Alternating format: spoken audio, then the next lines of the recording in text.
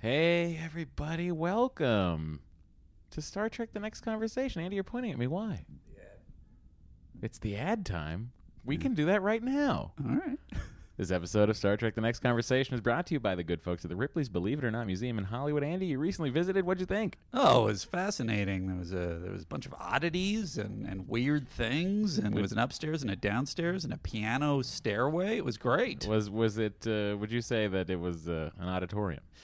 It was an auditorium. Wow. I'm actually not sure if I was in. I must have been in the auditorium. Well, Andy, guess what? If you want to go back to find out for sure if you're in the auditorium, you can bring up to 10 people for $100. Really? Yeah, it's a bargain. It's the away team special, and it's brought to you by Star Trek The Next Conversation. All you have to do is head over to Ripley's.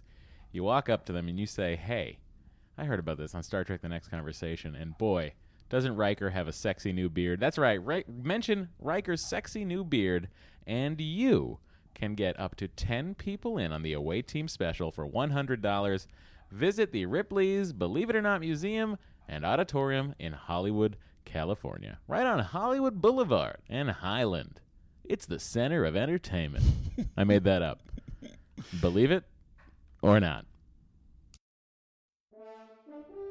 Chief Petty Officer's Log, Stardate 42568.8. My team and I have been tasked with helping Chief Engineer LaForge make adjustments on the Deuterium control conduit, but my subordinate crewman, Secunda, is nowhere to be found. I fear his absence, though technically irrelevant, will endanger the outcome of this incredibly superfluous mission. Crewman Secunda, where have you been? I was on a date. Well, we have gone way over schedule due to your tardiness, which gave me the excuse to not do any of my own duties, but just sit here plucking my guitar. I hope you're happy, mister. I forget about that. I just made out with a lady in the holodeck. You know, I've been wanting to do that since we got assigned here. Really? Who was it? Ensign Gibson. Oh, helmsman. Nice. Yeah. Pretty soon I'm going to be hanging out with all the big shots in 10 forward. Then you and all the other low-ranking D-bags can suck it. Wait a minute. Andy, are you just coming back from your date now? Yeah, so?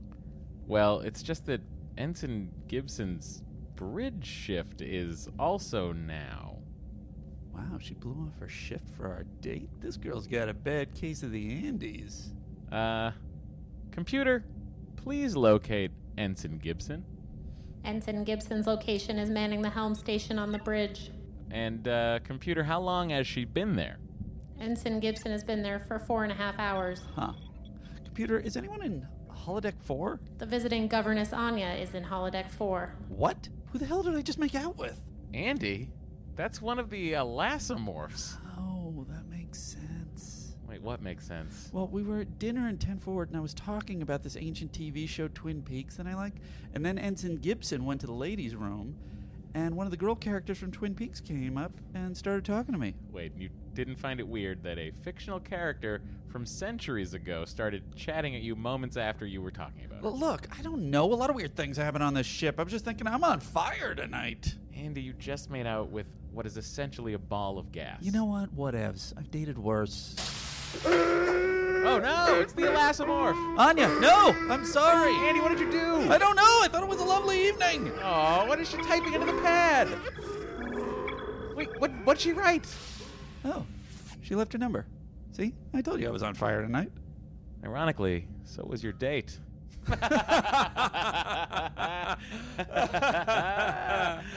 I feel like if we heard some whimsical music playing like at the end of a TV show, I wouldn't feel so bad about that joke. Yeah, me too. Unfortunately, this is life. We just have to sit in the badness of our jokes sometimes with no closing music to save us.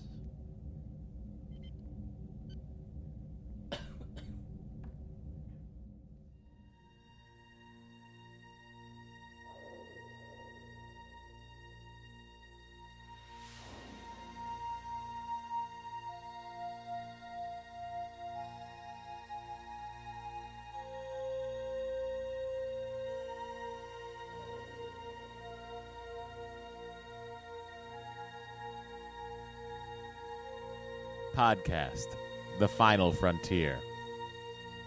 These are the conversations of the friendship Matt Myra and Andrew Secunda. Their continuing mission. To seek out old adventures with contrived civilizations. to boldly watch episodes that one of them has watched before. And we are back after a week off. Welcome to Star Trek The Next Conversation. I'm Sorry, Matt. everyone. And I'm Andy. Andy's sad about us having to take a week off, even though really we took like 8 days off. We did. We're but recording we got a on lot of tweets and comments from people who were Just jonesing. angry. Just Angry at jonesing, us stuck for in not having an traffic, episode? not hearing our soothing voices. There's more podcasts out there, guys. If you like Hey, don't- Andy don't and I, turn them if to you other like Andy and I, podcasts. hang on. I'm plugging another episode of a podcast we were on together. Oh, okay. If you like Andy and I, you can head over to the James Bonding podcast and download an episode where we rank. It's the most popular episode we've ever done, and that's all thanks to Andy. We rank every James Bond song 1 through 24. That was the most popular one. Yeah, most downloads to date. All because of Andy. Secunda. Yeah, so check that out. That's it'll available for a little bit longer before all the James Bondings go behind the paywall, except for the most recent batch. So do that. I know that Matt's got to get up early in the morning. I have to get up very early in the morning to discuss the episode of After Trek we're doing next week. So why don't we jump right in? Go to iTunes, leave a 5-star review, and join the Admirals Club. This is the Admirals Club. Don't you think I should say to everybody thank you for tweeting? Well, I was gonna be addressed soon enough, so I figured you would just take the time. But feel free, get into it now. You have a spot where we're gonna do it? There's a million spots. We have letters about people talking to you about it. And the first Admirals Club one Did is you talking pull about any of it? Well, then here we go. Go ahead. Admirals Club. I mean, it's a 5-star review time, guys. It's 5-star review. If you think this is good, from FNK Dumplin, Matt Myra has just been announced as Star Trek Discovery After Show host called After Trek. Snark, charm, wit, a walking Star Trek cuckoo bird. If this podcast is any indication, Matt will definitely not fail at his new role. Andy's pretty good too. Guest star role, says Eric. A lot of people have asked about the guest star role. Andy, I got to tell you, if let's say we get through this first batch of episodes and we're humming along, I feel like you're ripe to bring on the show. I feel like that's probably a long shot, but I just appreciate don't know your that faith. CBS really, they want big stars. We're talking Kevin James, Leah Remini, big stars. I'm going to be trying to sell a sitcom pitch, so if I sell it to CBS, maybe I can strong arm them. Maybe. But Say no unless you get to guest on. that seems like that's Yeah. wise for me to. No, I don't put on my television show. No. But yes, as is indicated in this review, this very pleasant 5-star review, which is how you get into the Admirals Club.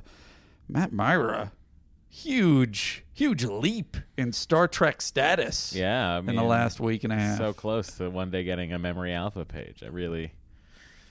Oh boy! Seemed like they would have to. Just right? gotta get them to name a character after Oh me, my right? gosh, And all then your sign dreams away all come my true. character rights to CBS. Oh, does it have to be only canon that's in Memory Alpha? You might make No, Memory I Beta. could make Memory Beta, sure. Sure. But yeah, no, it's very exciting. All I want to do is a good job for everybody. I got a lot of feedback on the internet, some of it positive, some of it negative. People saying I was yelling. I think the biggest complaint I saw was that I was yelling. You seem very And enthusiastic. I was yelling. I agree with that totally. I- We were watching before we did it. They were showing me the thing they cut together to show to CBS for my hosting, Right. and I was watching it, and I was just like, "Why am I yelling so much in the thing?" I was, and it was a lot of old Attack of the Show stuff. Yeah. Where I'm just trying to yell over the cameras to the small audience we had. Right. And I was doing that again in the studio. And I'm just like, why Is am I that doing I not don't have with to do like that. Watch What Happens and all those shows like this? Aren't they basically, isn't that their presentation? I don't know. But I agree with you. You don't have to. No, but, I don't have to. But And I think it was reasonable for you to think that that's what should have been happening. Yeah. So I'm going to try. Let's tune in next week, guys, on CBS All Access and see if I have stopped yelling. Whatever the case, I found it delightful. Somebody on Reddit said I was they can't listen to me because I'm a shill for Big Rod, which I thought was very funny. The truth is, Matt is not legally or just by what's appropriate, allowed to give his too many deep thoughts on. Yeah, I mean, I could give some broad stroke thoughts on the first 2 hours of Discovery. Oh, I didn't even realize you were allowed to do that. I don't know that I am. We'll find out Monday. Okay. But I felt like it was a 2-hour cold open. I felt like it was a big prologue, and I'm really excited about seeing episode 3 for the fact that I think now that we know Burnham's backstory, we're going to finally actually meet the crew of the Discovery and see what's going on the Discovery. See, this was I was so eager, and I'm sorry that we can't do an episode by episode covering of this. I guess we'll have to wait. I don't think anything stops you from I know, but I'd really like to dig into buckling it, up. frankly. But I will say the two major things that that I thought were perfect distinctions for Matt and I were one, that I disagree even about the prologue thought. I did not expect to be completely on board with this thing based on all the hubbub. I loved it. I love the way it looked, too. It was so... And I see a lot of people... I love that it was a prologue. A lot and it was just, I don't know what to call these people. Canonites, That's a good term for them. Yeah. Where they're having some trouble. I see a lot of people online having trouble with technology that exists on the Shenzhou that didn't quite exist on the original series Enterprise, and I have to say I think that those things have never super bothered me. I don't love that. Was there anything glaring? Hologram technology, the ship-to-ship communication with holograms. That was not a thing. With holograms. Remember they were talking to the Admiral? Yeah, the Admiral standing in the ready room as a hologram? Right. Yeah. So that kind of stuff. I guess I felt like with that kind of thing, because that definitely did strike me when it happened, but I guess I kind of felt like, well, you have to assume that hologram technology and screen technology has gone there and back again through the whole, through the last few hundred years. We're already at holograms in our current era. Maybe. So it's just a stylistic choice for them. And I think maybe it's in and out of fashion. Exactly. Curved televisions. And they're like, nah, let's just go back to these flat televisions. Because Enterprise in TOS was much more stripped down and kind of less stylistic. So maybe after the war with the Klingons, yeah, who knows? They were like, you know what, just functional. You know what? Here's what we're gonna do. We're going to make everything a very colorful button. We're not going to label any of these buttons. Yes. And I think that's lots of clicks. The way to go. Yeah. You know what? I want to click for everything that happens on this ship. You know what? We're having trouble here knowing if your keystroke registered, so we're really going to make it tactile. So many mistakes. I got to know when I turn on those shields that I turned them on with this on-off switch. Yeah, so that whole thing of the technology doesn't bother me. It really... And then the other big thing, which actually I was like a little bit like, oh man, why are we changing the Klingons so much? And I was to a point, and then someone brought up the fact today on Twitter I was reading, and I don't know if they were tweeting at me or if I was just happened to read it, but someone said, well, they fucking changed the look for the motion picture. Why'd they do that? And I was like, oh, well, they had more money and time.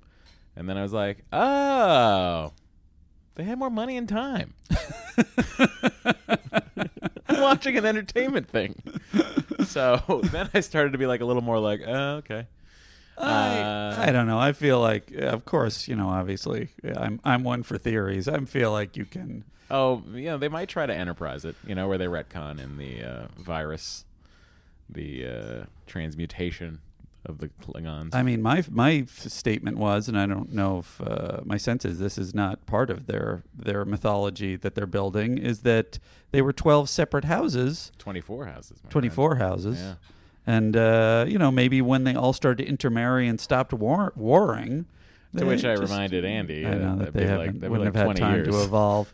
But maybe Klingons evolve faster. Look, they look different it's totally different a couple hundred years after TOS. 100 years after. 87. 80, but then you got to think about motion picture, which is only 20 years after. And then the Klingons look like the Klingons do in...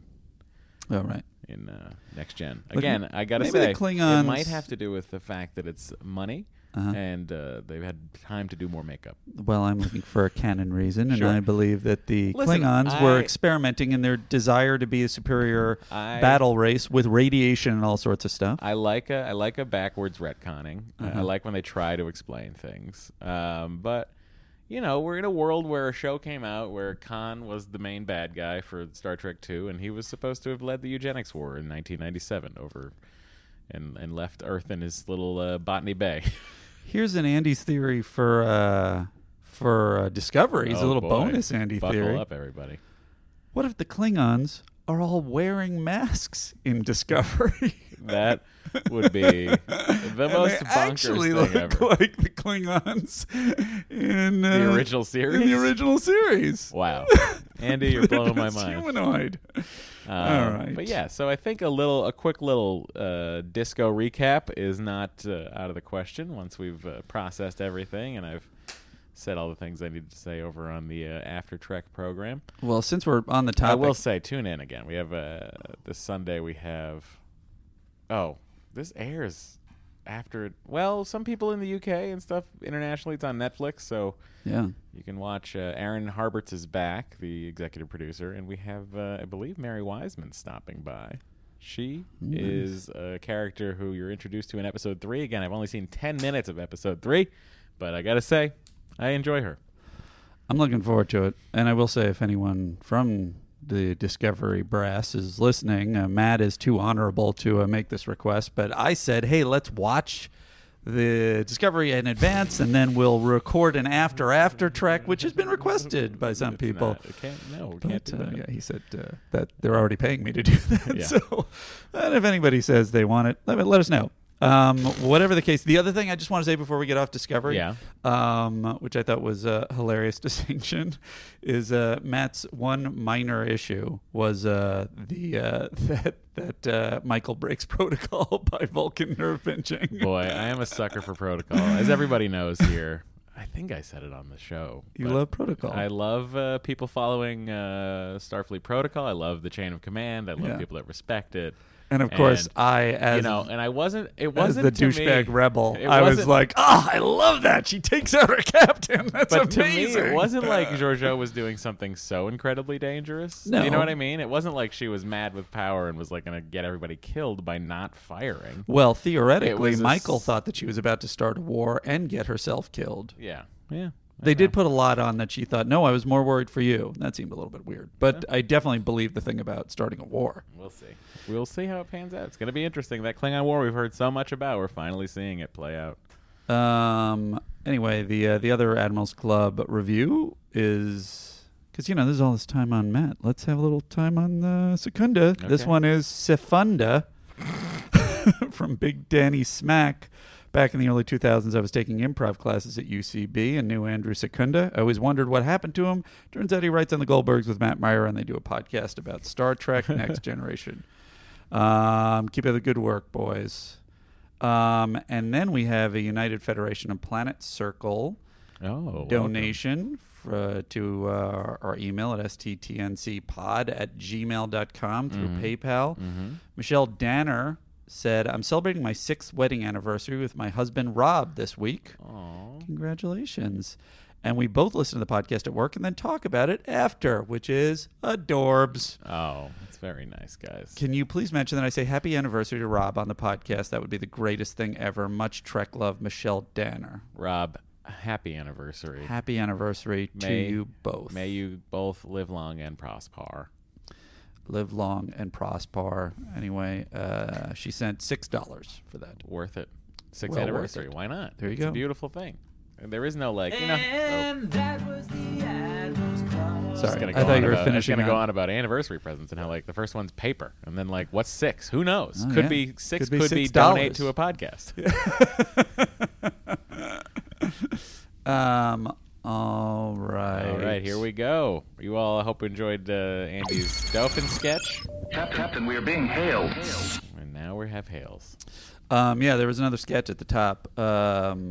I was saying to Andy that for the duration of After Trek, which goes another few weeks, 6, 7 13 weeks. 13 episodes? How many episodes? Well, they're doing a break. They're breaking the season in 2. Oh, they are? Yeah. So I think we go into November. And then, so I was thinking for the duration of this, just so we can keep getting an episode out to you guys, we might truncate the first part of this episode, of the episodes, so that we can just jump into discussion of things like Contagion.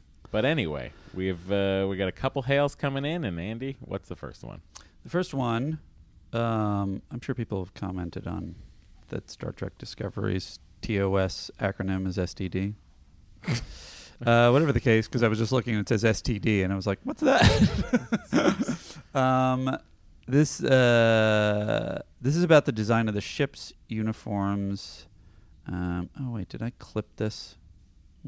Andy, did he clip it? We don't know. I might have to give myself an oops, I did it again. Oops, Andy did it again. I think I clipped I'm the top of this singing email. a song. Anyway, this I asked him to gentleman do emails hours ago. Phoebo, and I apologize. I think he says this is nothing about the design of the ship's uniforms. He's saying that he wasn't sure on Star Trek Discovery.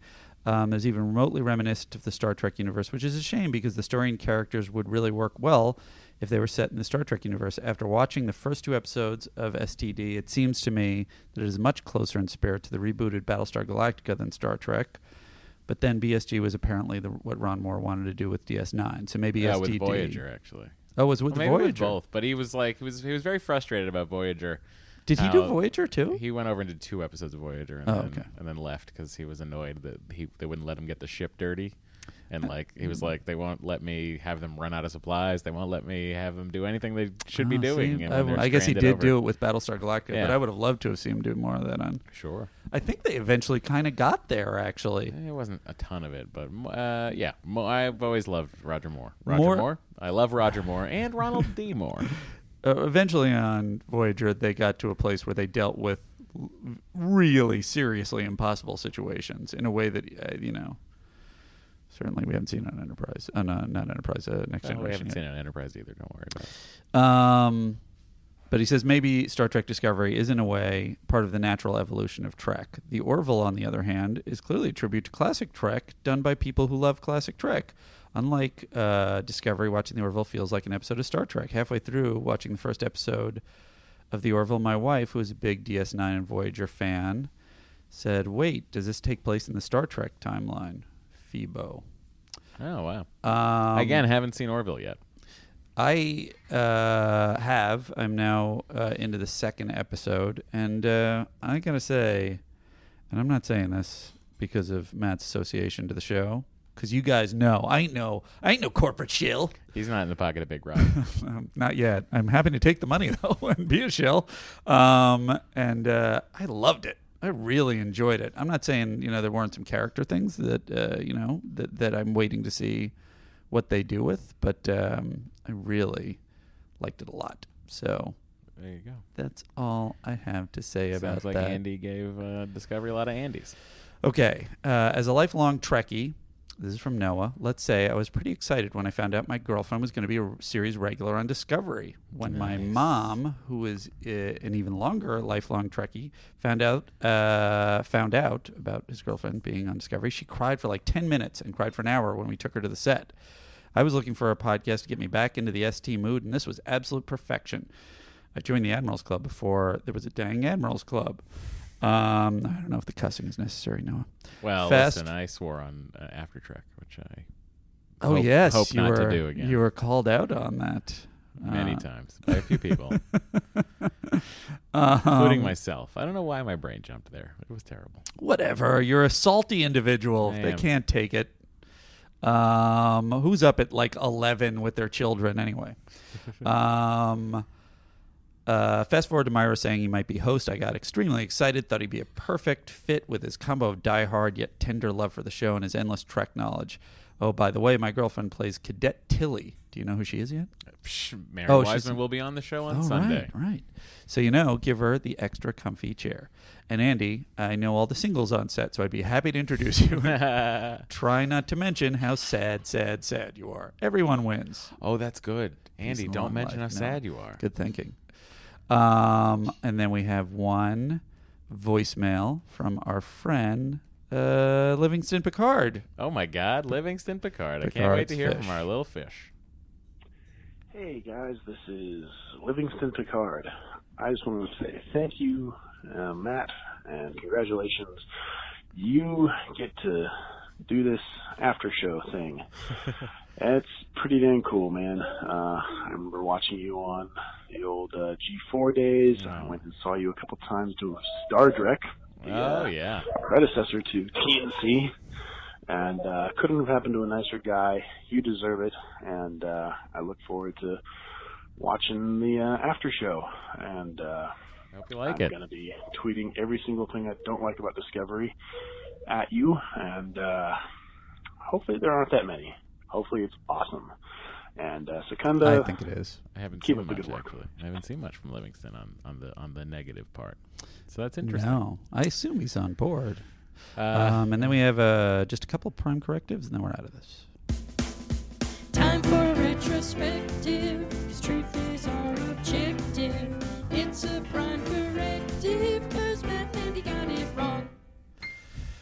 wrong. First of all, you were correct, Matthew, and that we said that Patty Edwards was Ursula in the last episode, and then we corrected her, or we said that she was Ursula, and then we found out that she was Flotsam and Jetsam in The Little Mermaid, and you said, oh boy, everybody's going to write us, and a bunch of people did, including Nick Milbratz and Matthew Kirk. Did anybody write us, continue listening, and then say, oh, I should have kept listening? Absolutely. All right. Our friend Matthew Kirk wrote, I just got to the part of last week's podcast where you corrected the Patty Edwards voice role.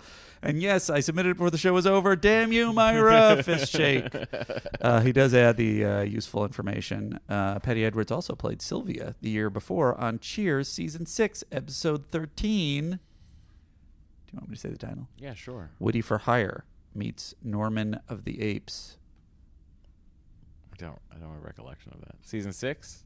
It's the first Rebecca year. I don't watch that year very much. No? I don't. Did you lose something, Andy? No. Okay. And folks, that's those are the hails. Record time. Only 22 minutes to get to the episode. Trading frequencies closed, sir. That is a record, I think. See that be about 5. We're talking about Contagion. This is episode that aired it's production number 137. It aired March 20th, 1989. Stardate 42609.1. Andy, what was happening in the world? Well, U.S. radios were tuned to the living years by Mike and the Mechanics. Really? Yeah, didn't I tell you that before? Did you? Did we do that? Didn't we have that? Oh, you did? I didn't see that. All right. I'm sorry, everybody. The living years. Here we go. By Mike and the Mechanics. I don't know how appropriate that is because it didn't take very long to pull the song. No, but I just wanted our $20 from that guy who said he'd pay us every time we played it. All right. UK audiences preferred Too Many Broken Hearts by Jason Donovan. Danielle Steele's Star was a bestseller. And Fletch Lives debuted at number 1 at the box office. Oh, wow. Oh, Fletch Lives. That was a terrible sequel. Yeah. University of Utah scientists Stanley Pons and Martin Fleischman announced they had achieved cold fusion. About time. Major League Baseball officials announced an investigation. Oh, man. Major League... Are you all right, buddy? I don't know. I think I might be having a stroke.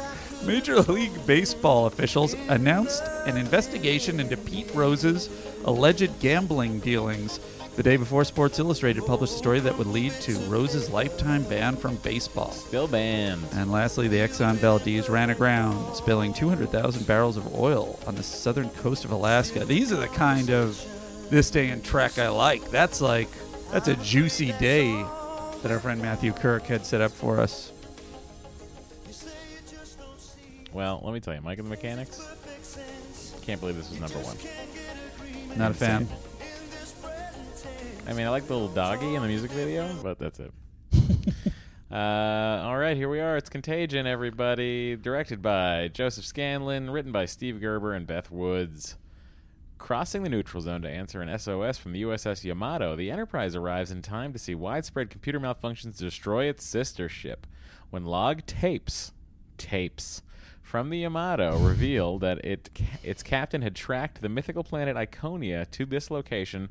Picard, as his ship, retraced the Yamato's course, discovering the secrets of the extinct Iconian civilization would be worth risking an encounter with the Romulans. But after the same computer malfunctions begin to plague the Enterprise, LaForge realizes that an Iconian probe's energy burst infected the Yamato with a computer virus that rewrote the ship's control software. By downloading the Yamato's log, the Enterprise has now become infected as well. A desperate Picard beams down with Worf and Data to a control tower on a long-dead Iconia, where they discover a time gateway. Their Data becomes infected with the Iconian virus as well. Meanwhile, the crew is forced to raise shields and strand an away team when a Romulan ship suddenly attacks the Enterprise, but Riker soon learns that the enemy vessel is also crippled by the virus. Picard decides to destroy the control tower and the remaining Iconian probes, but first returns Data and Worf to the Enterprise through a time gateway. It's pretty exciting stuff. Once Data arrives back on board the ship, his self-correcting functions eradicate the Iconian virus in his system. That reminds LaForge that the ship's computers have the same capability. The Enterprise regains transporter capability in time to rescue Picard from the planet below. The Romulans, of course, offer no thanks for the virus cure that saves them as well. Classic Romulans. Oh, boy, Romulans. It's the Romulans, isn't it? Romulans. And here we are, guys. Captain's log. Captain's log, stardate 42609.1. In response to a desperate plea from my old friend Captain Donald Varley of the USS Yamato, I am running a grave risk by taking the Enterprise into the neutral zone. Varley's request was prompted by dangerous malfunctions which have been plaguing our sister ship. Perhaps with both crews working together, we can eliminate the problems before our presence is detected by the Romulans. What are your thoughts watching this for the first time? You're on board for this problem? The issue. Well, yes, I think I am. Mm-hmm. I think I was confused a little bit when you get into protocol issues with what the Captain of the Yamato was doing and his choices. Interestingly, breaking the neutral zone treaty? Very similar, ironically, to the plots in Discovery this week. How? They're going into the Romulan neutral zone? They were in the neutral zone. The They were in Klingon Federation neutral space. zone. No, wasn't there? They were in Federation space. Oh, they were in Federation space. They were out checking a beacon All right. that had a hole blown in it by a Klingon. Why was the Klingon thing there? I assume he had put it there. Oh, he just placed it there. Yeah. To start the war. Yeah. I see. That was his goal. Well, nonetheless, there's a lot of stuff about, should you listen. engage the enemy or not? And should you... Takuvma had his reasons. And his, all right, well, whatever. But I really enjoyed this episode. And I really, a lot of forward movement, a lot of action. I feel like the teasers and all the act breaks were great. Yeah, let's take a look here at the... Can I just ask before you move on? Yeah, sure. We've dealt with the Yamato before, right? Was that Riker's original ship? No, it was the Repulse. What was the Yamato? We've seen the Yamato before. Was it the same Yamato captain? No. What was it? The Naked Now. Remember when the other Galaxy class ship was affected? Yeah. That was the Yamato? The Yamato? I don't know. That would be amazing. And they were just like, ugh, all these idiot drunk people. We just got to re-outfit it with a bunch of other people. USS Yamato is according to Memory Alpha, it's in the one episode. Just the one episode. I know it's been referred to in other episodes because... Yeah, I mean, you see it when they're talking about other Galaxy-class ships. But, oh, yeah. But, no, I remember this because we definitely... Okay, well, maybe it was just another reference to another ship and nothing happened with it. Because I know that I brought up Star Blazers when it came up before. I think we talked about the Yamato. It turns out that it was not derived from that. In Where Silence Has Lease, Riker visually identified an item from the hull of Nagelim's reproduction and stated it to be NCC 1305E. When the Yamato was listed as a Starship deploy status in the Measure of a Man, its registration had changed to NCC 24383. And then on the captain's log, the schematic identifies it as NCC 71807.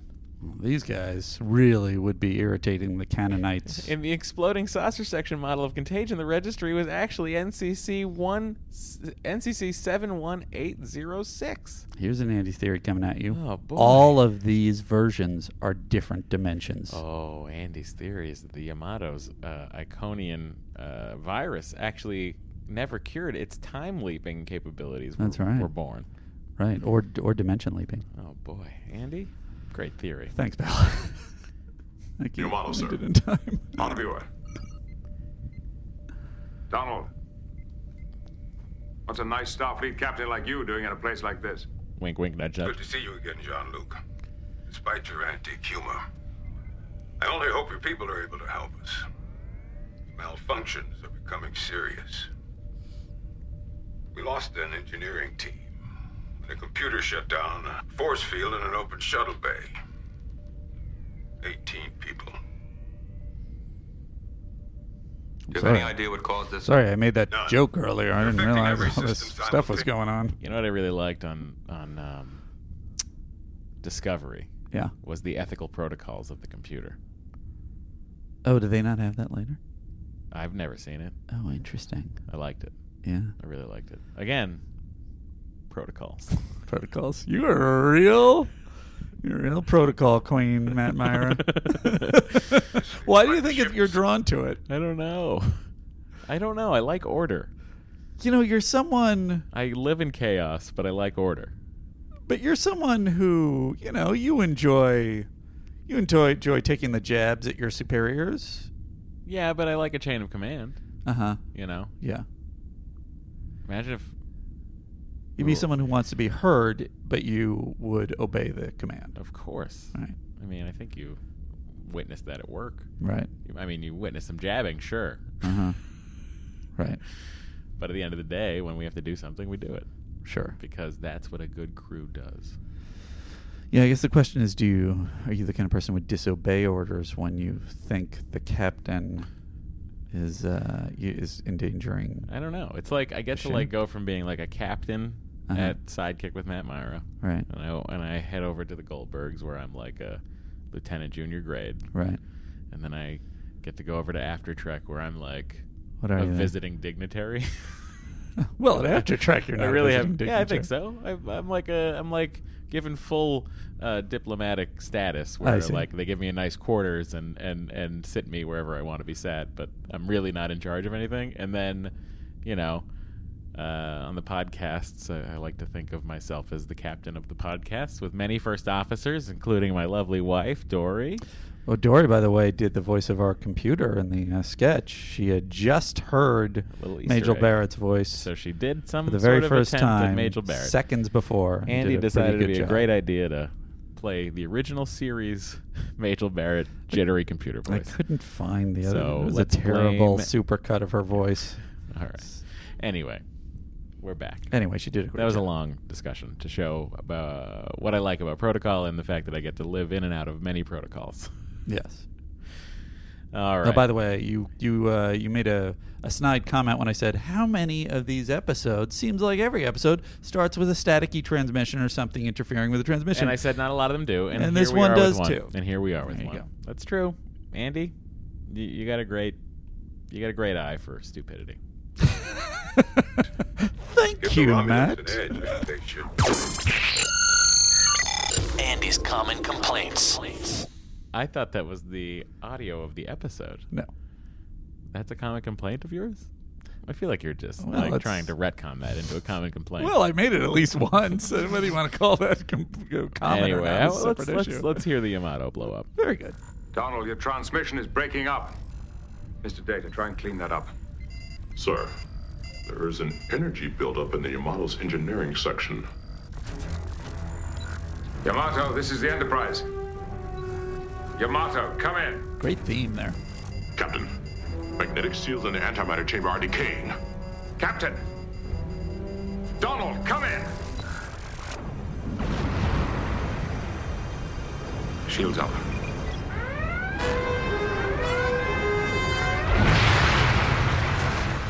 Sir. I love it. I love awesome. the way it just burns away the hull for no reason. Great. great music. The disc on the sister ship just melts away. Another vessel is coming within sensor range. It is Romulan.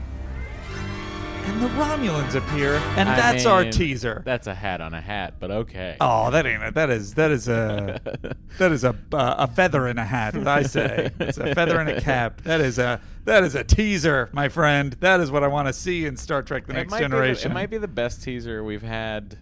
Oh, I think hands down so far. Yeah, right? Yeah. I mean, there certainly would have been opportunities for it, like with Data. The other thing I liked in Discovery. What's that? This is peppered throughout. I don't know if people are going to be annoyed by this. Please let us know, and we will stop doing this. But I liked when the ship is in battle. Yeah. And part of its hull gets blown away. That the force fields immediately. That come is up, great. Which you knew existed. Yeah. You know, you knew that's what happened on a ship. I mean, you even see it. You see it really well in. I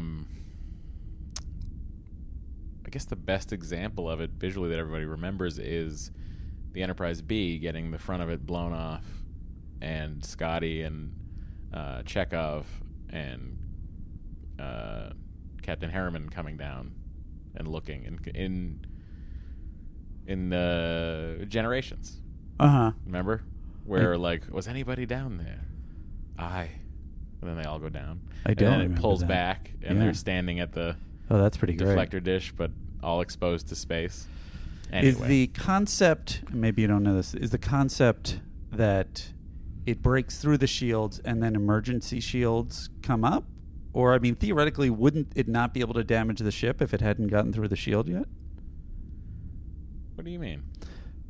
Are those interior shields? What are those shields from? Those aren't shields. Those are force fields. Force fields, I see. Yeah. So it broke through the ship, but it didn't break through the force I assume that the field. hull... Right. I assume that the hull has nano emitters throughout it. Gotcha. Of force it's like an interior force field inside the shields. Yeah. Gotcha. Inside the shields within the hull. Within the hull. Yeah. Which makes sense. I thought it was totally radical. Really great.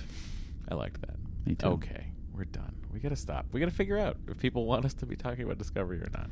They do. I don't know. I think they'd I don't know if they're my watching. argument, People are probably going to... I bet we're going to have a few emails will be like, this is next channel. It's possible. Well, feel free to sound off. I'm sure you guys will. will. That impression of you, sir, or madam.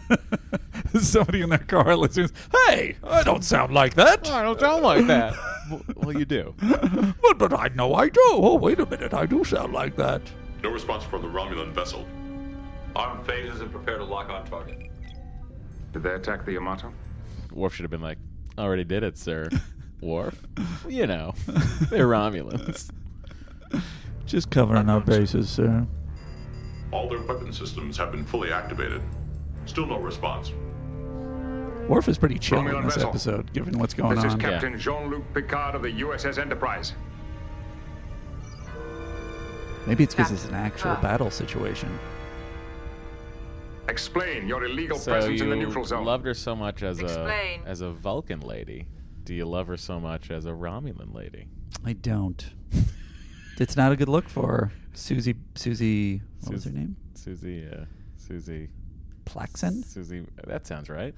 This is her, correct? I'm not crazy. I don't know. I can tell you right now, Larry Nemechek's book's going to give us all the answers of guest cast. And nope, it's not. Well, that's why she doesn't look as good. Well, I mean, to that point, you like a lady Vulcan. Do you like a lady Romulan? I guess a lady Romulan is just not as much my taste. I like the Bajorans, and Sure. and I dig the Vulcans, and I liked I like Michael's Vulcan haircut. Not when it was full on Vulcan, when it was sort of mid ground between Vulcan and Michael Burnham. Michael Burnham. What did I say? Again, I thought we were talking about the great television program Star Trek: The Next Generation. I wish you guys would shut up about. Now we're really going to irritate people because I'm going to ask you: is there a reason why her name is Michael? And can you ask? I think that's a Brian Fuller move. I think he likes to give female characters male names. I see. Right? Gotcha. I don't know. I never seems like it noticed is, that right? before, yeah. I mean, I could see like that in the future names would become genderless. So yeah, I think that's part of it too. Also, I don't mind the name a baby named Michael, like a little baby girl named Michael. Sure. I wonder if we could do that. Dory. This is going to be a no.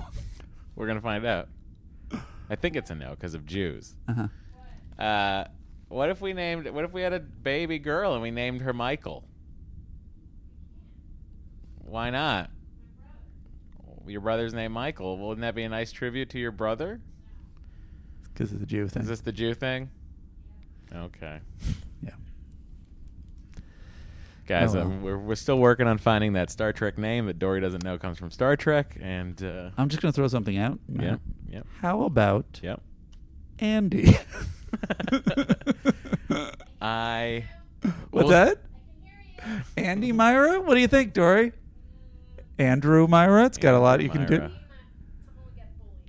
All right. Andrew Myra? Someone would get bullied named Andrew? My middle name's Morgan. Oh, that's another M. Damn it. Can't do Morgan Myra. What do you mean? That's great. I know, it's a good sounding name, but my best friend John McDonough named his daughter Morgan. So I can't do it. Ugh. Morgan's out. Zoe's out. Mm-hmm. And how about Yamato Myra? You probably don't want to name it after a ship that was destroyed in this credit. Yamato Myra. That's a crazy name. And I can't do Adeline because my other best friend Joe named his daughter Adeline. So I'm like out of like they took a lot. They took 3 good names. Adeline for is a good name. Adeline Myra. You want to go with that rhythmic scheme if you can. I bet you. Which rhythmic scheme? Adeline. Da da da. Bump bump bump bump bump. Yeah.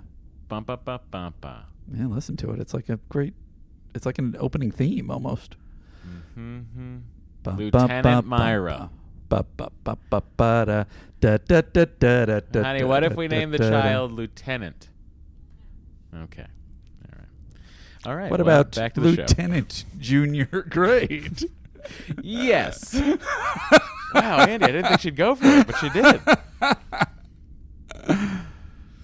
All right. Let's see what's going on. What's going on here? I don't know. To occur. Explain. Okay. In the event of a breach of seal integrity, there's an emergency release system which dumps the antimatter. Apparently such a dump was then halted and the containment seals were dropped.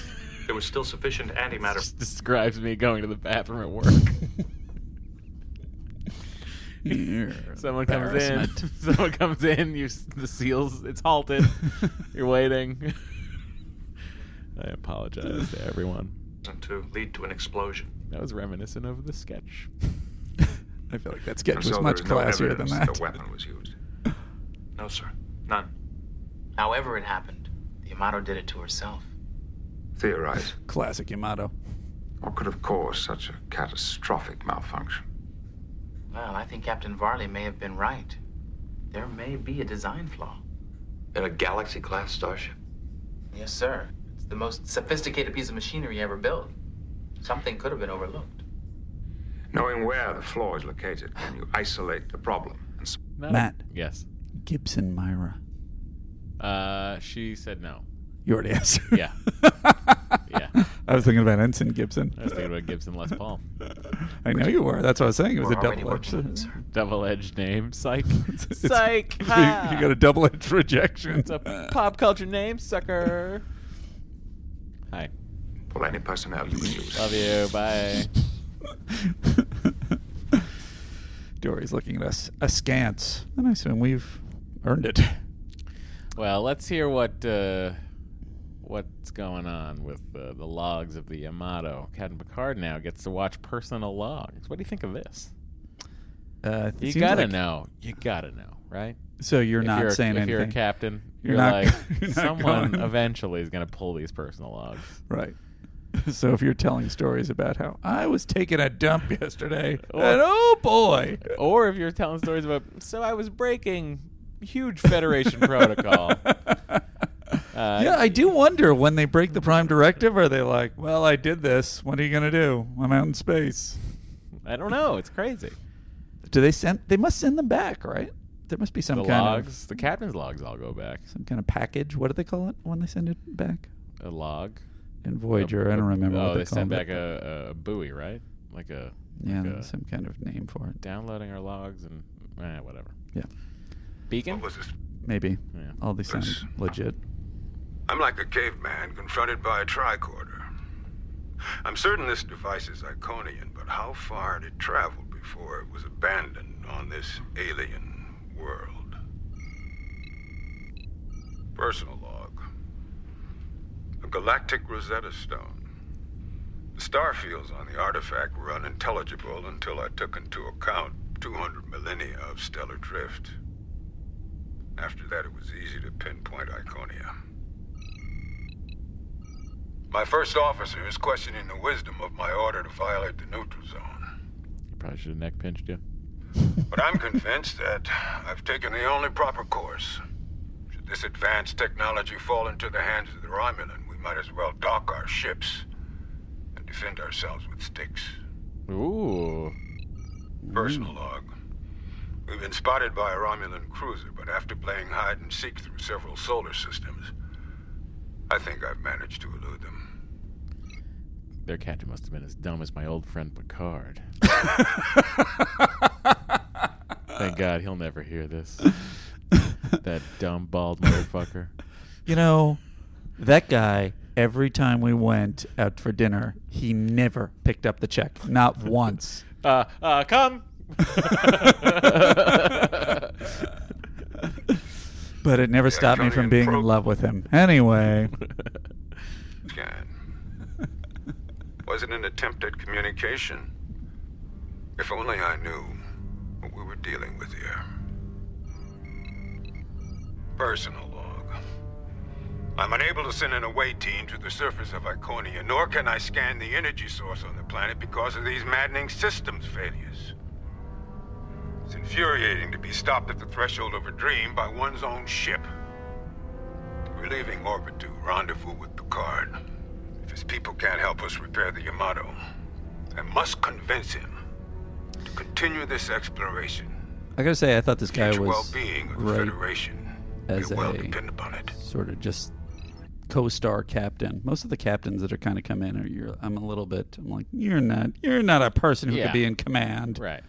And this guy bought it. He has a gravity to him, yeah. Sorry, I played my trumpet loud there. Matt loves to play his trumpet. Him and his bone. Wesley's scared. Sir, may I speak with you a moment? Yes, of course. Last week I made out with a gas creature. Never got a chance to talk to you about it. I know you told me not to see what her is a it, number Wesley? of times, but It's about the did you see that Iconians, ass? sir. I was told they were just I a meant myth. that gas. China was thought to be a myth until Marco Polo traveled there. You get real No, the punchy Iconians are certainly real. after 9:30. We know that 3 systems within this sector had a number of cultural similarities which could only be explained by there being a single unifying influence. So they colonized those worlds? Probably conquered. You mean they were warlike? Perhaps. Ancient texts did speak of demons of air and darkness. Air and darkness? Legend has it that they traveled without the benefit of spaceships, merely appearing out of thin air on distant planets. Sounds like magic. Well, magic. We would be a magic. I disagree. It sounds like ADR. How did you find all this out? Yes, Andy? I love this stuff, and they've dipped into. I was trying to figure out what was the episode where they go down. Oh, I think it was with the kids, right?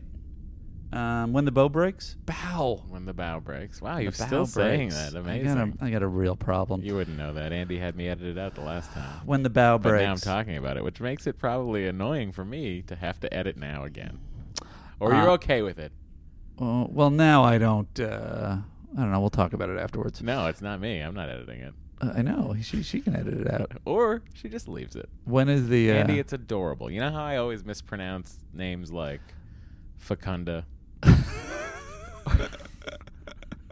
Or Spicoli. I have a problem. Yeah, me too. I see words differently. Look. You're not even reading it. I am. I'm looking at the screen. No, but before that, once you read it, you said it correctly. Once I read it, I said it correctly? Yeah. What do you mean? When we were talking about the episode that it was, you said when the bow breaks without having read it, and then you read it and you said when the bow breaks. I changed it from bow to bow? Yeah, you did. Oh, wow. So I started correct and then I reversed it. Your brain incorrectly identified it. Then you read it and correctly read it. No, I read it incorrectly. Well, Andy, I tried to save you, but he's a real dum-dum. Bo, what do you think? That's right. I'm talking about my dog, Bo, not Bow. That is one of the only edits we've ever made on the podcast. And I was like, I just feel so stupid because I can't say words. We also we edited a huge chunk out last week where Andy kept on talking about how much he liked babies. It's not true. And I was like, well, I mean, I get it. I know that you like babies, but people are going to think that you like babies. We're cutting this whole section out. Well, we can't. Yes, we can. It's hilarious. It's not hilarious. It's just late and you don't know the difference. We also cut that other part out where he talked about how much money he's donated to Trump. It's just crazy. I just don't understand why he has me cut these things out. You're a terrible person. I am. Anyway, on When the Something Breaks...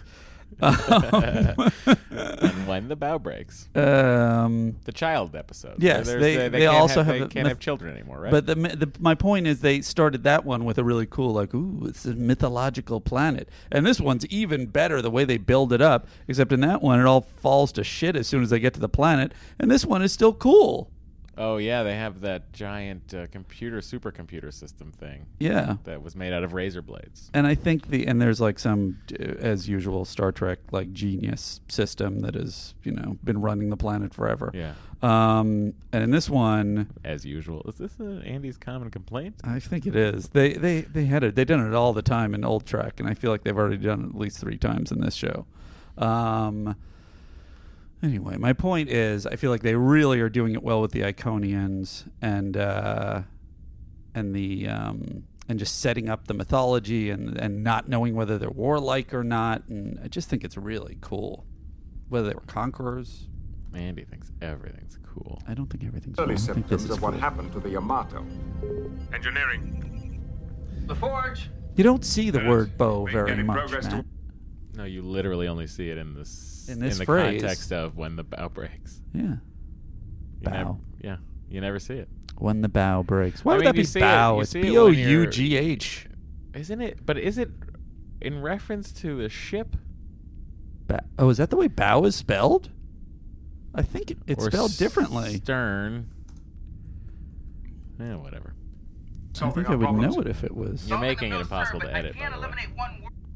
I know. If you want it edited. I guess we should leave it in. I'll take my lumps. I don't know how to say words. I have a problem. Also, it was the only edit I ever asked for. I made up the whole everything else Andy was asking to edit out. I made that all up. Bow. Yeah. Front end of the boat is spelled B-O-W. So, you know what are you going to do?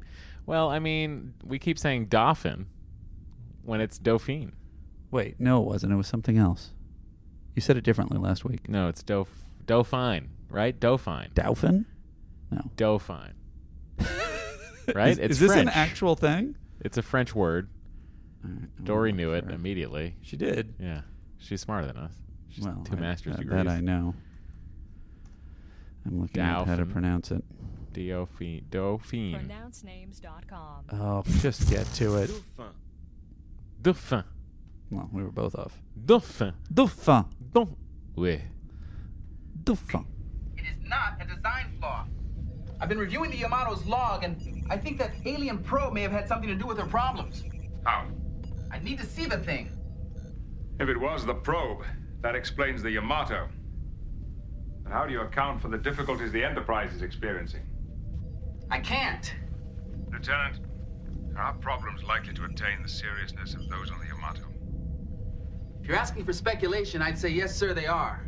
I need time. Mr. LaForge, time is one thing we do not have in abundance. I got head cream though. We got a lot of head cream.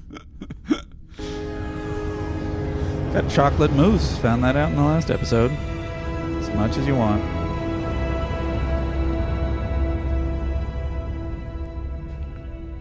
Analysis, Mr. Data. Scanning, sir. It's brown. Round. It's a planet. Well, Mr. Data. No life form readings, sir. All major cities have been heavily damaged, and the pattern of destruction is that consistent with large-scale orbital bombardment. He's still chill. How long ago? Approximately 200,000 years, sir. There is an energy source in the mountains of the smaller continent. Magnify. Wow. That Iconia? That's not as close as I would have liked to have gotten. Captain It Varley just looks like a died mountain. believing Did you see that? Captain, projectile launch from the planet's surface. Oh, it's the probe coming up. Its size and composition match the probe which scanned the Yamato, sir. Shields up. Prepare a tractor beam. Mr. LaForge. Seems like a I'm dangerous going to move. assist you in your research. A probe has been launched from Iconia. Oh, you know what's weird? To capture it. What? They have the same thing in the Orville a couple of weeks ago, where one of the characters is just like, "Oh, there's a thing I don't know what it is. Put a tractor beam on it and pull it into the docking bay, the shuttle bay." And even as an amateur, I was like, "This seems like a bad idea." And here Picard is doing it too. Oh boy, Captain! Come on, don't be a dum-dum. And while we're on the topic of being a dum-dum, should we be on the topic of LeVar Burton's amazing acting? He's really good in this one. No, what about his turbo lift acting? Oh yes. You didn't buy it? I thought he was good. Oh, I mean, he's trying his heart out. It's hard. It's a hard thing to do. I'm sure it's the hardest acting he's ever done on this show. I think for the time.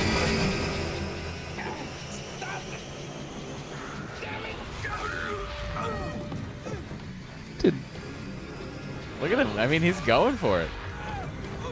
I was buying it. That was a little bit much. He finds his visor. He's going to run to the bridge. It's amazing.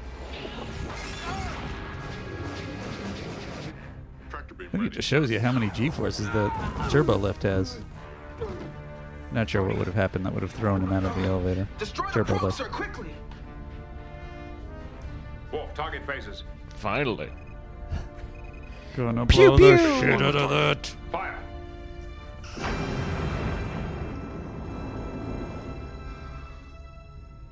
That was the best part of my day. Mr. LaForge. Thank you, sir. If that thing hadn't managed to scan us, we never would have had any chance of saving the Enterprise. This is a little bit.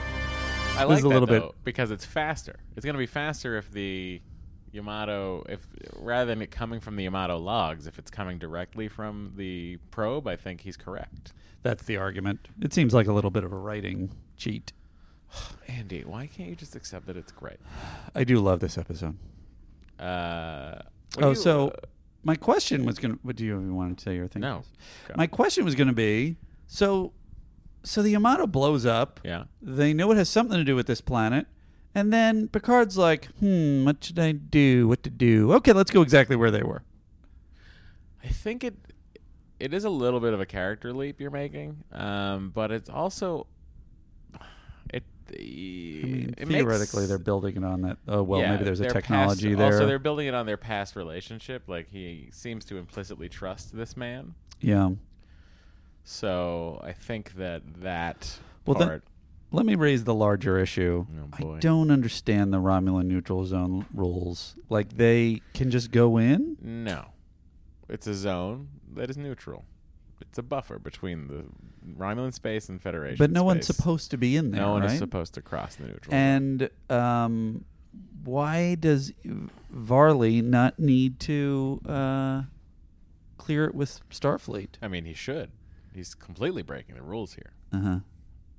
So, that's what I think. I just feel like it's weird. Weird behavior. It sounds like Matt's standard defense to me. I don't know how you can like this when they're breaking protocol, Matt. Emergency calls scattered across 12 decks. My trauma teams are being run ragged trying to respond. Biobeds. Dr. Pulaski. Yes. I got a problem here. The knitter isn't working. Try Splint. Doctor? Splint. It's a very ancient concept. You take 2 flat pieces of wood or plastic, a bandage. The broken Ancient. limb is kept immobile. That's crazy. That's not practicing medicine. Oh, yes, it is. It's a time-honored way to practice medicine with your head Just and your blatant heart and insubordination. hands. So, jump to That's crazy superior. I also think that, like, they would be very well trained in emergency medicine like that. Like, if they're ever in a shuttle accident or something and they don't have a medical tricorder or anything like that, they should know how to make a splint. I agree. I feel like everyone at Starfleet takes probably basic first aid, right?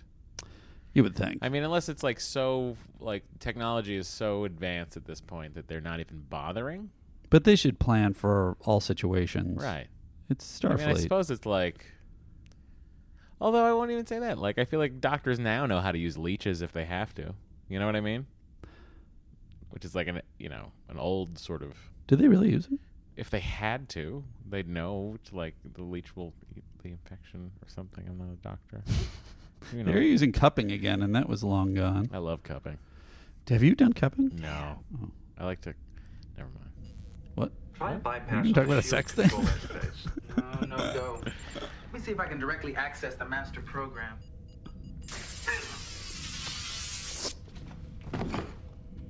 What do you think of Data's reaction there? When he throws LaForge and he goes like this? Oh, yeah. That seemed completely like... Crazy, right? Yeah, just like... I would describe that as a horrible acting choice. You think it was... Well, let's find out. Do you think it was a Spiner acting choice? Let's find out if it was a Spiner acting choice or if it had was... to be. Had to be. I'm going to look it up. You could move on and I'll let you know. Sounds good. You will lead it? Yes. Sir, we've had this conversation 100 times. And we will have it again, number one. I have been studying the Iconians since I was a cadet. I have to be the one to go. The Enterprise is yours. This makes me think about how different this show would have been if it was built like the original series where the captain was constantly going on away team missions. Right. You know? Yeah. I just kind of like, I find it interesting. I wonder what it would be like. Like, if it would be more of a Kirk, Spock, McCoy thing. What do you mean? You know, where you're building off relationships of people that are always on away team missions. Huh. Because, you know, the standard original series away team mission was Kirk, Spock, and Bones. And a red shirt and maybe Chekhov. I mean, technically, if you really want to follow the logic, it shouldn't even be the first officer that's down there. Yeah, but I think they've sort of built that into Star Trek now. Starfleet bullshit.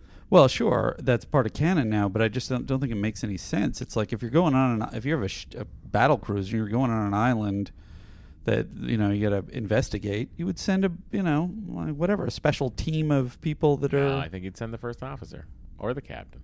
I wonder what the reality is of that. If you're in the Navy, let us know. Let us know what it's like when you're exploring Archer Islands. All right, here's what it says. Archer Islands. His fingers fly across the keypads. Suddenly, the console passes a powerful electric shock into Geordi, freezing him into the console. Data pulls Geordi off the console, feels for a throat pulse. There is no... Geordi is already recovering and fends him off, which is a strange direction.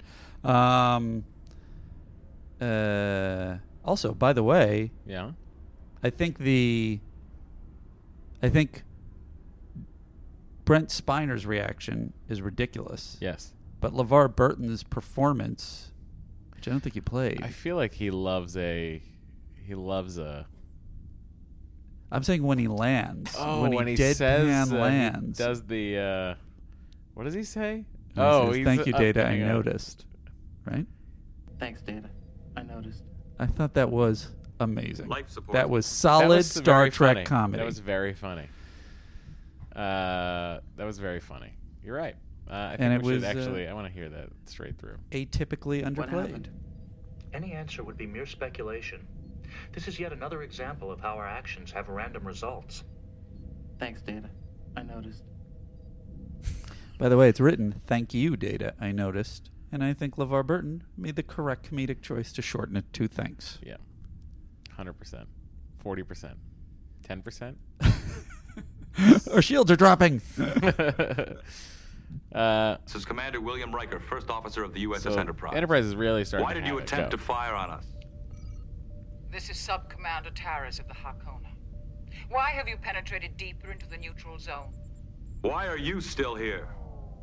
I have claimed this planet for the Romulan Empire. This is the neutral zone. No one can claim anything. You will withdraw, or I will be forced to destroy your ship and your away team.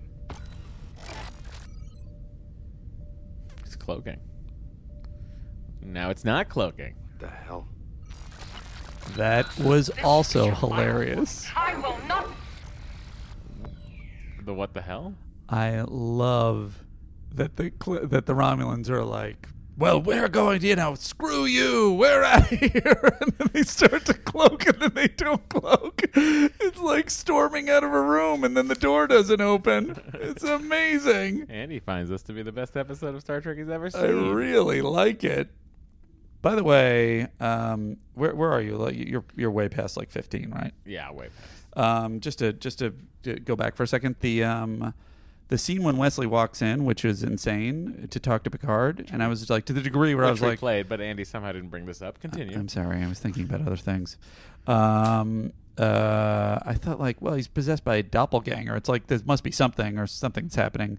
But then I realized he's flipped out by the deaths of the other crew, and they have a really serious discussion of it because it's the first time he experienced it. I think that's great. We talked about how it was all ADR, sounded like. Well, maybe it needed that. Remember? Did speak Right. of I was thinking about the mythological planet demons of air and darkness. Air and darkness? Legend has it that they traveled without the benefit of spaceships. That'd be a cool name. Which one? Aaron Darkness. Aaron Darkness, Myra? Aaron Darkness, Myra. I think I have more of a chance of getting Jean-Luc Picard, Myra. Communications are bound to be erratic. May I ask, at 16:30, is that the first time we hear Earl Grey hot? It feels like it is to me, right? So he doesn't even get it. You got to play that. I guess we do have to play that. That's right. He doesn't get it the first time. Normally, I would say, Andy, we're so far ahead of that, I don't think we're going to play it. But we're going to play it. What is Troy doing, by the way? Fails to move us.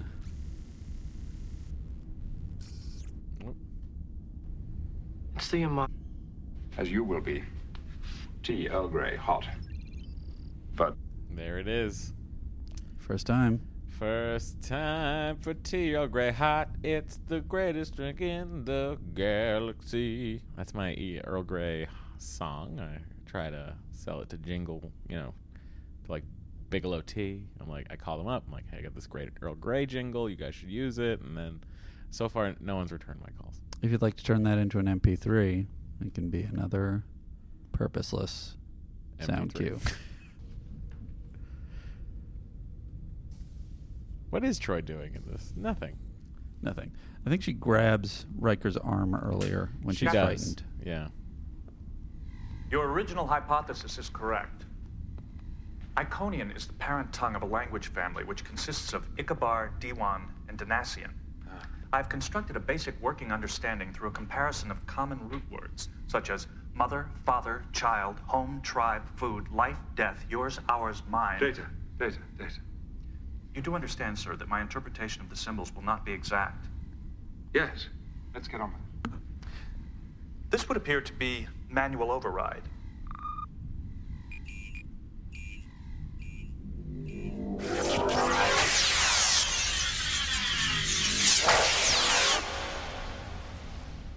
That was not manual override. More comedy. That one I don't like as much. You're so demanding. By the way. Yes. Donald Varley is played by Thalmus Rasulala. That's a good name, Thalmus. His birth name? Jack Crowder. Nice. So he really upgraded. He was in The Incredible Hulk, Lou Grant, Kojak, The Jeffersons, What's Happening, Roots with LeVar, Good Times, a lot of sitcoms. Any great oldies? What the hell is this? What do you mean? What is what? There's a show called Khan in 1975 with an exclamation point. Oh my God, it has nothing to do with Star Trek. Chinese-American private detective Khan investigates crimes. Is it spelled K-H-A or K-A-H-N? It's K-H-A-N exclamation point. Like, Khan, this is crazy. It's probably hard to Google. Oh man, I gotta get a poster for that. Nobody steal those posters if there's only one left. Quick. Andy only has a week to follow through on this. I'm never going to get to that. But the probe was hostile. We can't make that assumption. The effect on the Yamato was devastating. But what if it was by accident, not by design? What I'm going to say may sound unscientific, but standing on this soil, breathing in this air, my instincts tell me that we may have got them wrong. But we do know the Iconians were conquerors. But that knowledge was passed down by the descendants of those who attacked this world. I thought The this was victors fascinating. invariably write the history to their own advantage. There is an unfortunate tendency in many cultures to fear what they do not understand. It's possible that their enemies, confronted by this technology, were driven to attack the Iconians out of fear. Sir.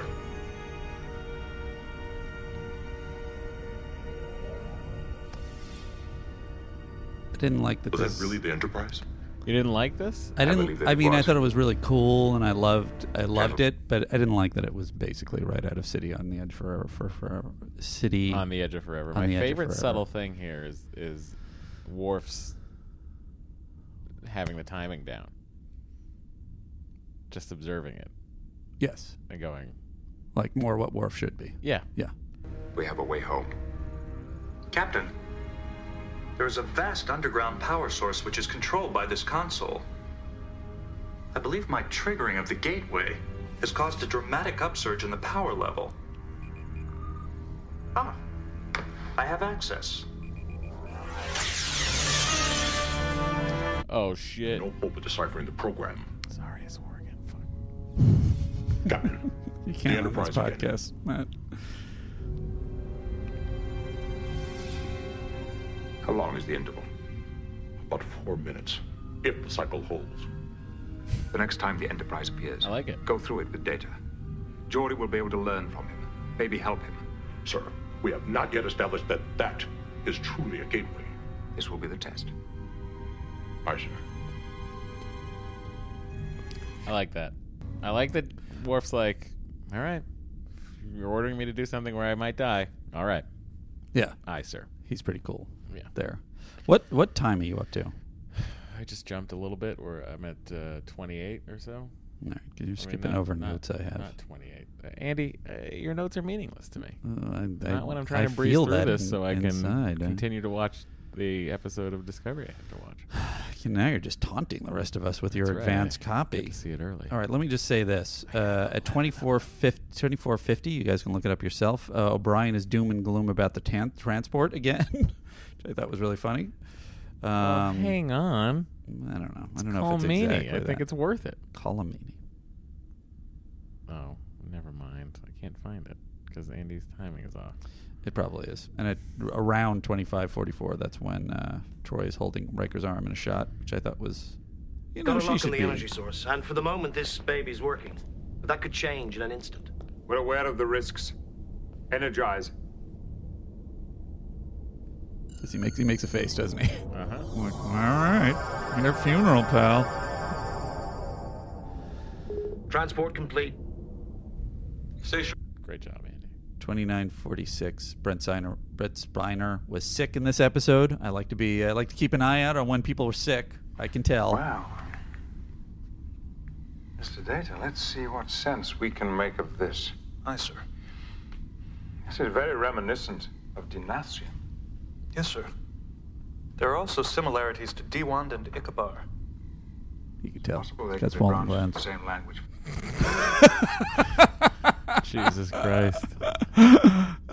You wanted a quick episode. I thought I'd only hit the important things. Data also refers to it as a holograph. Why not a hologram? I think a holograph is something different. Anyway, Worf's about to walk onto the bridge. Okay. Commander, look. Worf. What happened? Where's the captain? We must take data to engineering. Hopefully, the captain will follow.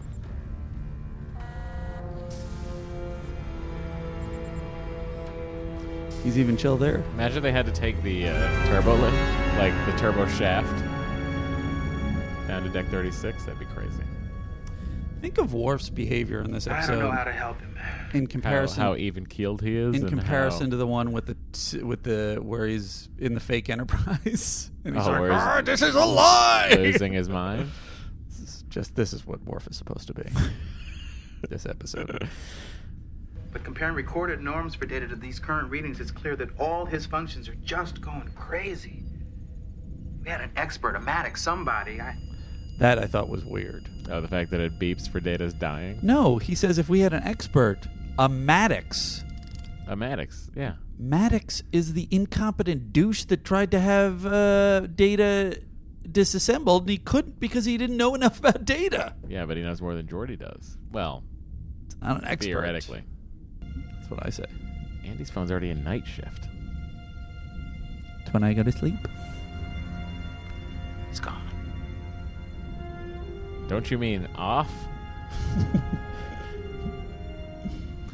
Sounded like a little sting from Terminator there. He says there's a storm coming. I know. Conduct, probe. Conduct, ija. Secunda. Conduct, steep. Conduct, It's really a dream, huh? Yes. They're really just staring at Data. Data? What the hell? I am accessing. The self-correcting mechanism. Captain? That I just learned about Captain. now. It's constantly kicking in to make minute adjustments in the positronic brain. I'm on the Enterprise. How did I get here? He cleared the Iconian program from his system. How? Iconia. I was on Iconia. Now I am on the Enterprise. Geordi, this is critical. How? Okay, give me a second to think. There was an incompatible Meanwhile, Riker is program freaking out running through constantly in this data system, episode. So the mechanism started searching Well, it's for a way to because keep he's him not on the alive. away team mission, and it kills him inside. The solution. It's a valid theory. The solution was a shutdown and a total wipe of all affected memory. Clary, what have I forgotten? Can you do the same thing with the Enterprise? I don't see why not, but it will have to be a complete shutdown. We turn her off and effect a wipe of the Amato log, including every subsequent event since we downloaded it. I'll then be able to reload all the ship's programs from the protected archives in the main core. Geordi, if we shut down, that means we're going to be bringing down the shields. And we're hanging nose to nose with a Romulan battle cruiser. Hey, Commander, whether Do it's... you think it says bringing and hanging? I can tell you whether it does. Or do you think that that's a Frakesism? What was the rest of that sentence? He said, bringing down the shields when we're hanging nose to nose with them. It seems very weird. God, I hope they wrote that. No way they did, right? No way. Seems unlikely. Try to keep those shields up. I think hang, you're going to get an easier search with hang. It's just hanging. And bringing? A shutdown means the shields are going to be coming down too, and we're hanging nose to nose with a Romulan battle cruiser. Yeah, Does he say coming or bringing? No, he says coming. What does he say? It's a different we just place. Saw it. No, it's right here. It's right here. We're going to be bringing down the shields. Bringing. And we're hanging nose to nose with a Romulan battle cruiser. He just did his best to get through it. changed it. He just did his best to get through it. He changed it entirely. It was a shutdown means the shields are going to be coming down too. Oh boy! But bringing down the shields is a better way to say it, I think. Frakes did it again. Good job, Frakes. Air, conduct, Place is blowing up. flow. Conduct, I love that Picard just goes on to the next one. Conduct, flow, secunda, mlingla. I've lost him. Damn it. Got him, sir. He's on the Romulan ship. How there? That is awesome. I love this. Go to your stations.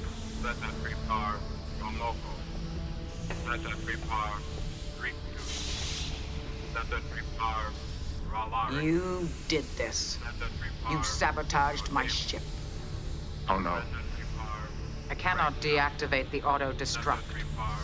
But at least I have the satisfaction that you will die with us. Not, I think, today, Commander. Now, can you do that when you're transporting? Yeah. I'm establishing this from Star Trek 4 when she's when I'm asking she talk jumps when he onto transports. she jumps onto Kirk and is talking during mid transport.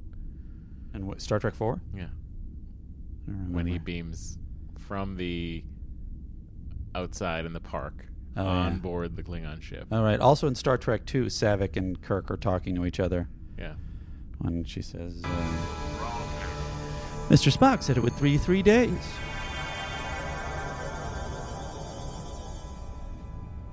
Great Picard. Which means you could Take us out of probably here. have The Romulan sex vessel while is set you're to being auto-destruct if we transported. not deactivate. Be the great end to a Bond film. It's the only place it would work. I feel like, when you're in a transporter beam, Mhm. as we see later in the series, from the inside of the beam, Yeah. doesn't seem like a lot can happen. Wait, sir. Open hailing frequencies. Open, sir. Commander Torres, prepare to receive a transmission from our chief engineer. He'll instruct you how to purge your system. Agreed, Enterprise. Standing by. Commander, your transmission has been received and acknowledged. Her name is Subcommander Torres? Yeah? Perhaps a relation to B'Elanna Torres? No, B'Elanna Torres is half Klingon. Oh, yeah. Now, Mr. Data, warp speed, please. Just in case Torres's engineer is not as efficient as our Mr. LaForge. Aye, sir. Well, number one. And it's I can spelled see why you want to T-A-R-I-S. keep your away missions to yourself. All right. That's where the excitement is. So, what's been happening here? Would have been cool. Same old routine, I suppose. He would never say that because the ship was falling apart when he left. Right. Everybody would have been in danger. That is a pointless joke at the end. I do like that the Iconian thing is blowing up as the ship is exiting orbit. Yes. And I like that the Romulan warbird just cold starts, restarts, and just heads out. I feel like... Andy's got feelings. Basically, with... I don't know. Yeah, I understand that they got the technology is very dangerous, but isn't the purpose of Starfleet exploration and advancing technology and all that stuff? And this is like would be such a giant leap for humanity, putting aside the military implications. I also think his duty is immediately to the ship, and it had to destroy it. Now the Romulans knew where it was. He had to worry about getting his ship back. Uh-huh. All right. All right. Well, that's it, guys. That's your episode of Contagion. It introduced Picard's interest in archaeology, which we know. Enjoyed that. Comes up many times throughout the series. And it features Picard's first oral food slot order for tea. Earl Grey hot. I spotted it. Great job, Andy. Thanks. Oh, God. Everyone, my reaction of oh, God was when I saw what the next episode is. What's the next episode? It's called Le Royale. It's a steaming pile of garbage. Oh, we didn't say it at the beginning, so. But would you have them watch this episode? I like this one well enough, yeah. Well enough. I had a feeling you wouldn't be that into it. For No, the I same like reasons. it. It's a. Should we do it? Go. Yeah, let's Hit do the it. Button so I can talk about it. All right. Well, we have to do one other thing before we get into that.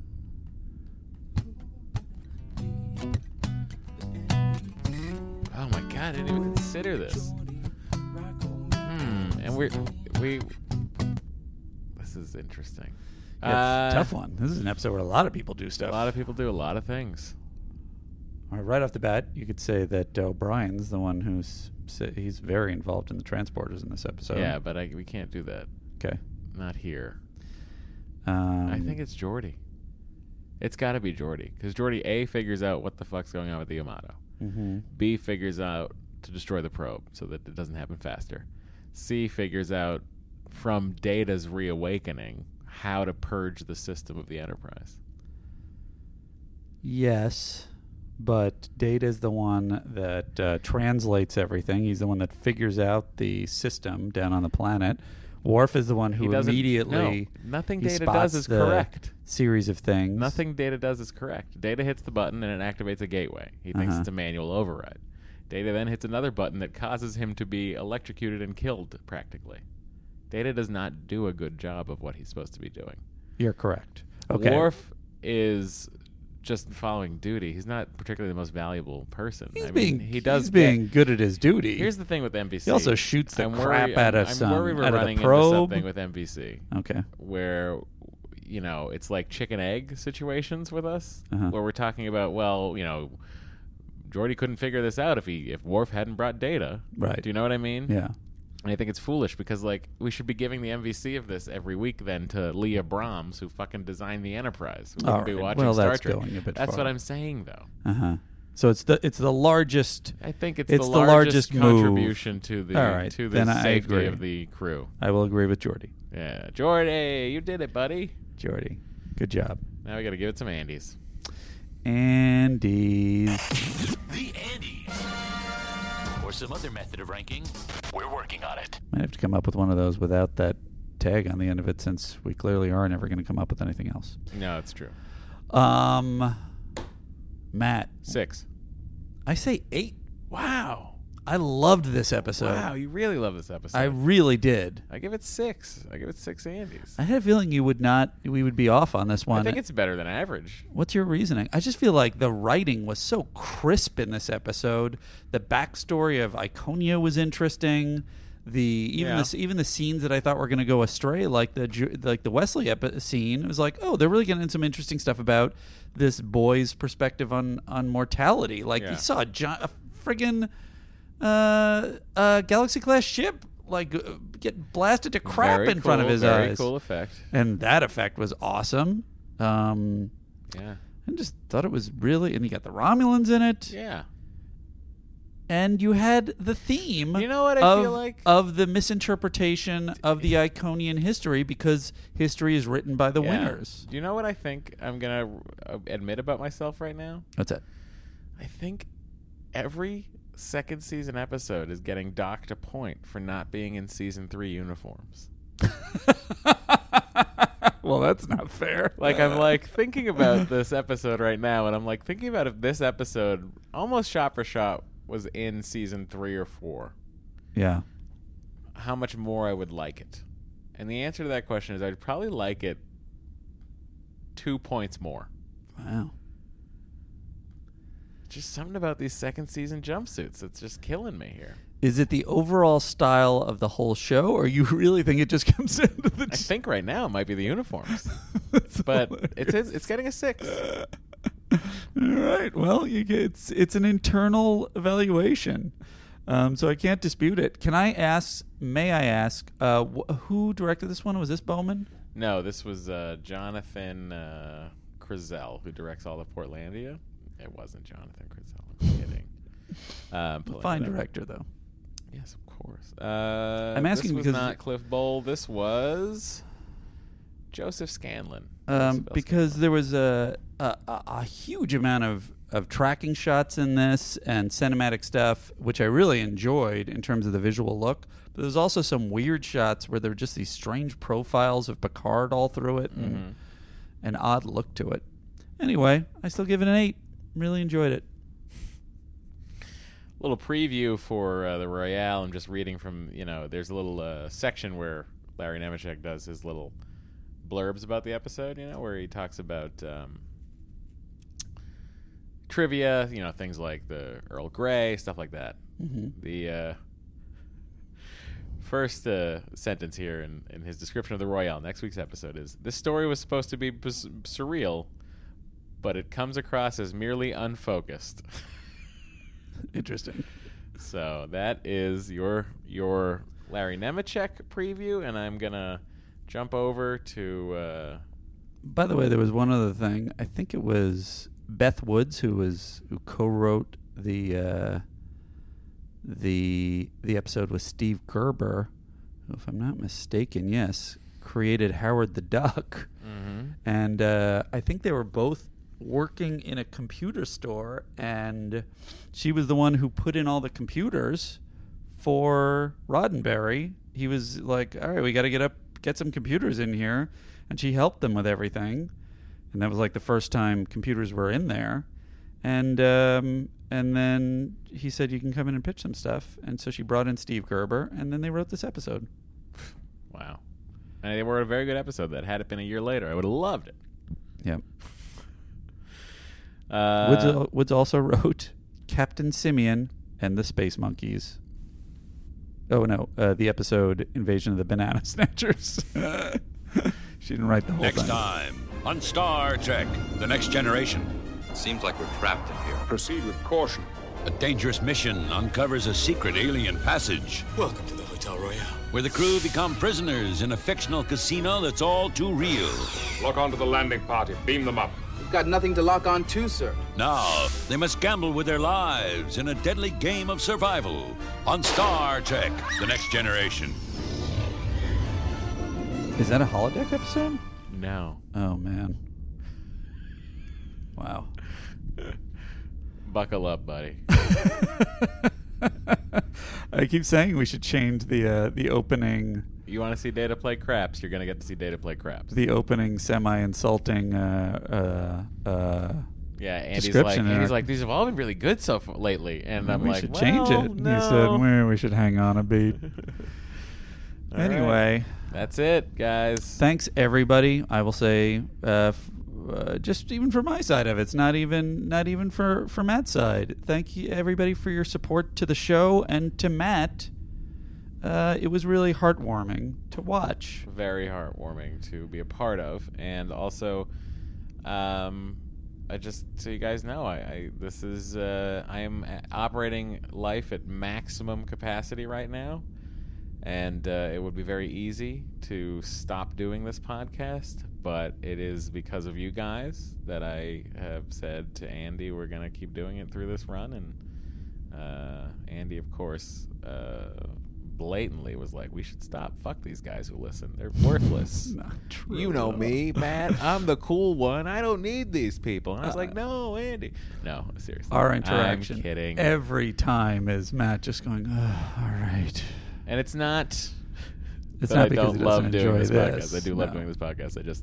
There's a couple hours of my life I'd like to have with myself and my wife. But you know what? At the end of the day, this podcast is a lot of fun to do and worth doing.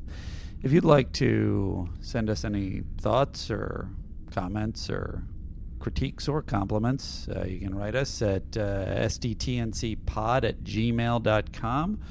Or you can tweet us at Star Trek TNC.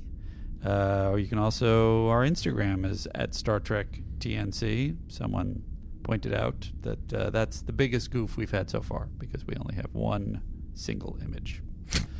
No, that's we have one social media person, and he's also the co-host who puts together the emails. So, and if you would like to leave us a voicemail, it's 816. 816. It's Star Trek sex line.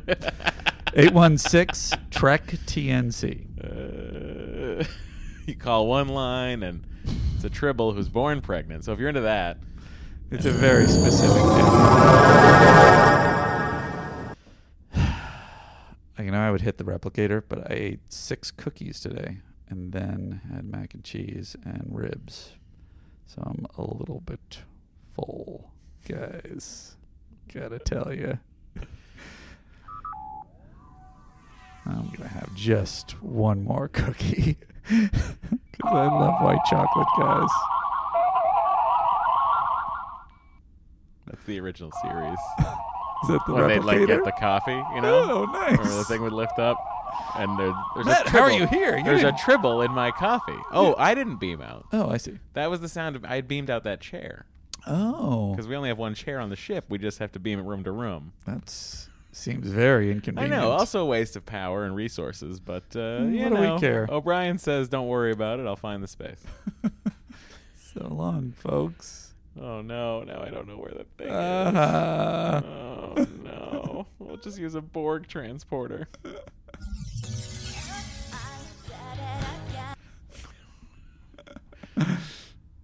Is that a Borg transporter? That was a Borg transporter. It's very quiet. Here's the TNG tractor beam. Ready? Okay. I feel like I could sleep to that one. Sure.